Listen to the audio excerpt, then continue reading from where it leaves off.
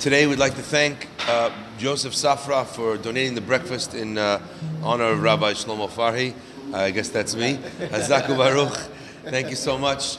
We should Be'ezat Hashem Bizocheh to tremendous Hatzlacha in the order of Hanukkah. Okay.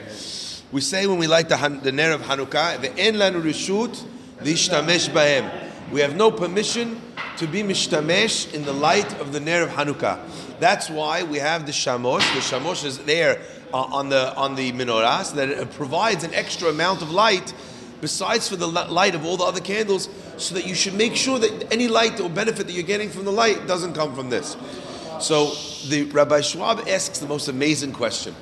Every one of us, we went to school, we studied a little bit, we know exactly what's going on with regards to many of the other holidays. So as an example, if we talk about Tisha B'Av, and we describe why is it that the Jewish people had to suffer and had the destruction of the first Beit HaMikdash, destruction of the second Beit HaMikdash. So we know the destruction of the first Beit HaMikdash was because first one, three Gimel Averot Hamurot.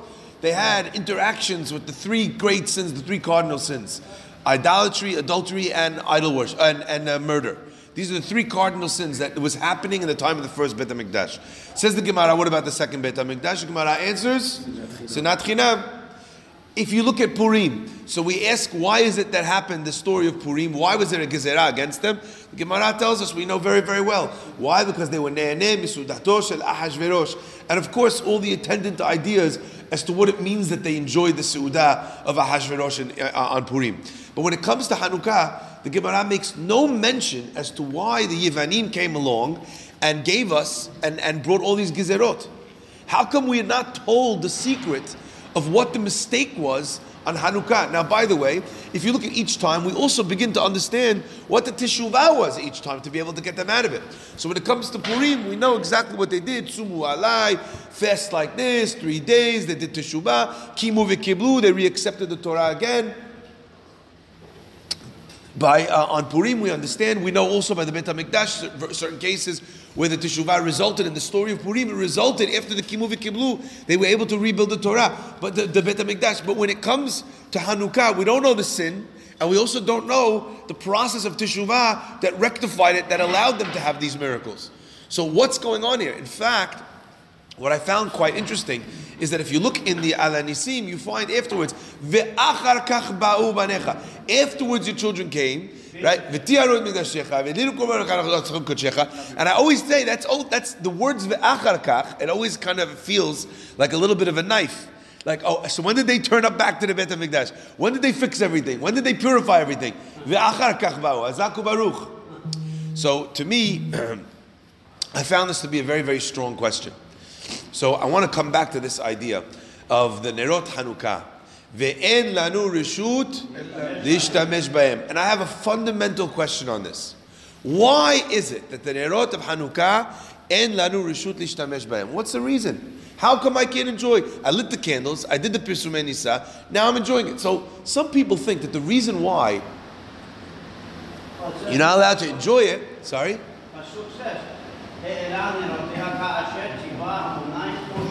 That's the Nerot of the Beit HaMikdash. This is a completely different Nerot. The Nerot of Hanukkah are not the Nerot of the Beit HaMikdash. So how come, why is it on the Nerot of the Beit HaMikdash, of Hanukkah, we're not allowed to have enjoyment? I'm going to ask you a couple questions on this. So the first answer that some people give is that if you're going to enjoy, if you're going to start reading by the night of Hanukkah, it's not nikar, it's not obvious that the reason why you did it was because of Hanukkah. Maybe you lit it because you want to read your novel. So that's why maybe you did it because you want to learn Torah. So that's why you're doing it. So therefore we were oser, we said we prohibited enjoyment from the light in order that it should be obvious that it's Pirsumei Nisa. I'm not sure that works for me. Why? We have this cloud, we have an idea, mitzvot lav lehenot nitnu. If a person gets enjoyment from the mitzvah and he's mudar hana'ah, the halacha is still he's allowed to do the mitzvah because there's no hana'ah in the mitzvah that when a person enjoys it, he's allowed to enjoy it. And also, how come we didn't differentiate in the type of hana'ah that you have from it? So let's say I have no lights and before the time of electricity, I light Nerot Hanukkah. So what do I have to do? Walk around in my room with my eyes closed? Because I'm not enjoying it? Bottom line, I'm going to enjoy it. So you have the shamash. But what if there was no shamash? Let's say a person did not have enough money for shamash. The ikar mitzvah of Hanukkah, a person fulfills with one ner. So we're doing it in mehadrin. But let's say you lit one ner. Now, not only that, I'm going to add even more to the question. The Gemara tells us, Ner le'echad, ner le'me'ah. What does that mean, Ner le'echad, ner le'me'ah? One and then 100. If you light a candle for one person, how many people enjoy? 100 people enjoy. So the idea is when a person learns Torah, ner le'echad, ner le'me'ah, 100 people can get the benefit, even though it was only lit for one. And it doesn't take away from the fact that the one guy is enjoying his light, that everyone else enjoys it. My enjoyment of the Nerot Chanukah don't take anything away from them. So what is this idea of ve'en lanu reshut lishtamesh bahem? And I think these two questions, as usual, they are linked to one another. And I think this is a fascinating idea. The concept is as follows. When a person, when we take out the Sefer Torah, we've mentioned this quite a few times, the halacha is that we quote a pasuk and we say, "Vezot haTorah asher sam Moshe lefnei bnei Israel." Says the Mishnah Berurah that the time when you say "Vezot haTorah," although in our synagogues a lot of times the whole community says it together because they're saying "Romimu," and then they finally get to the part "Vezot haTorah asher sam Moshe." But technically, the sound of Vezot haTorah in the Bet Knesset should sound like what they call in the stadiums the wave. In England, I'm not sure why, but in England they call it the Mexican wave. I'm not sure what the difference is between the wave and the Mexican wave, but the idea is that when you start it in one part of the stadium, it goes all the way around and it comes back to the starting point. That's the wave. Now, the idea is when you take the Sefer Torah and you turn around, they should be saying Vezot HaTorah only as they see the Tzurat HaOtiyot, not before. So really, it should not be said in one shot. It should be said, it almost should kind of move in a circle around the Bet Knesset. Why? Because they're becoming exposed to the sight, the Tzurat HaOtiyot, at different times. And even if you say it when he's carrying the Sefer Torah out, the only way it can be seen by everybody at the same time is if you do Hagbah right by the Aron Kodesh, where potentially everyone can see it together. So I always ask myself, why is it that the halacha Vezot HaTorah is being said when you see Tzurat HaOtiyot? The Torah, that's the Torah. If it's closed, if it's in the case, if it's Vezot HaTorah. And I think the answer is, Rabotai, something subtle but powerful. And the idea is that when a person points at the Sefer Torah, wrapped up in its beautiful clothing, with the beautiful Keter Torah on the top, and you say Vezot HaTorah, people are liable to make a mistake. And the thing that they're pointing at and calling Vezot HaTorah is the beauty of the Torah, the silver casing of the Torah, the pomp and circumstance of the Torah, the nice Rabotai, the nice ideas of the Torah, the parts of the Torah that you really enjoy and fit into your life, the parts of Torah that match what you read in a self-help book that was written by Anthony Robbins, the part that you just saw, a documentary, that there was a study that came out in this university, and it matches what you learned today in the class. Rabbi, I get sometimes people come up to you afterwards, I really like that class. What do you mean you like that class? What do you mean you like that class? What does it mean you like the keter on top of the Torah?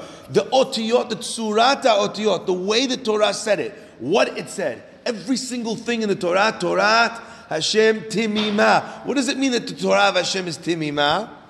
It's complete.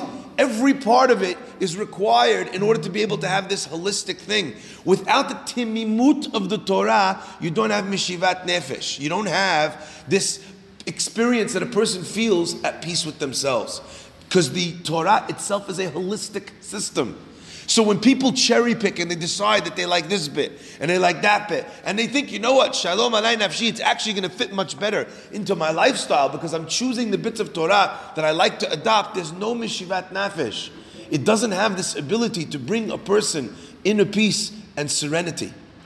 Therefore, Rabotai, if we look back and we see what the Gezerah of the Yevanim was, Lahashkicham Toratecha.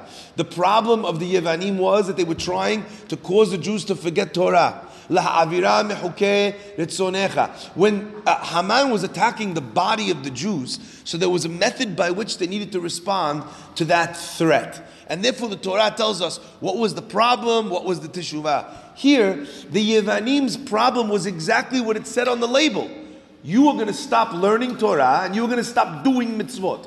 So do we need to respond and to say what the problem was and also what the solution was? The problem was that people were stopping to learn Torah and do mitzvot. What was the solution, therefore? When they were moser nefesh to learn Torah, and moser nefesh to do mitzvot. Mesirut nefesh to go into a cave and to hide and to make up a story as to what it is that you're actually doing when really you just wanted to learn Torah with a little dreidel. To go and do Brit Milah in private. This is what they were doing.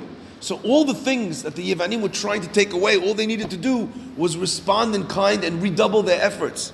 Rabotai, our rabbis teach us that Mesirut nefesh doesn't mean that you have to jump off a building.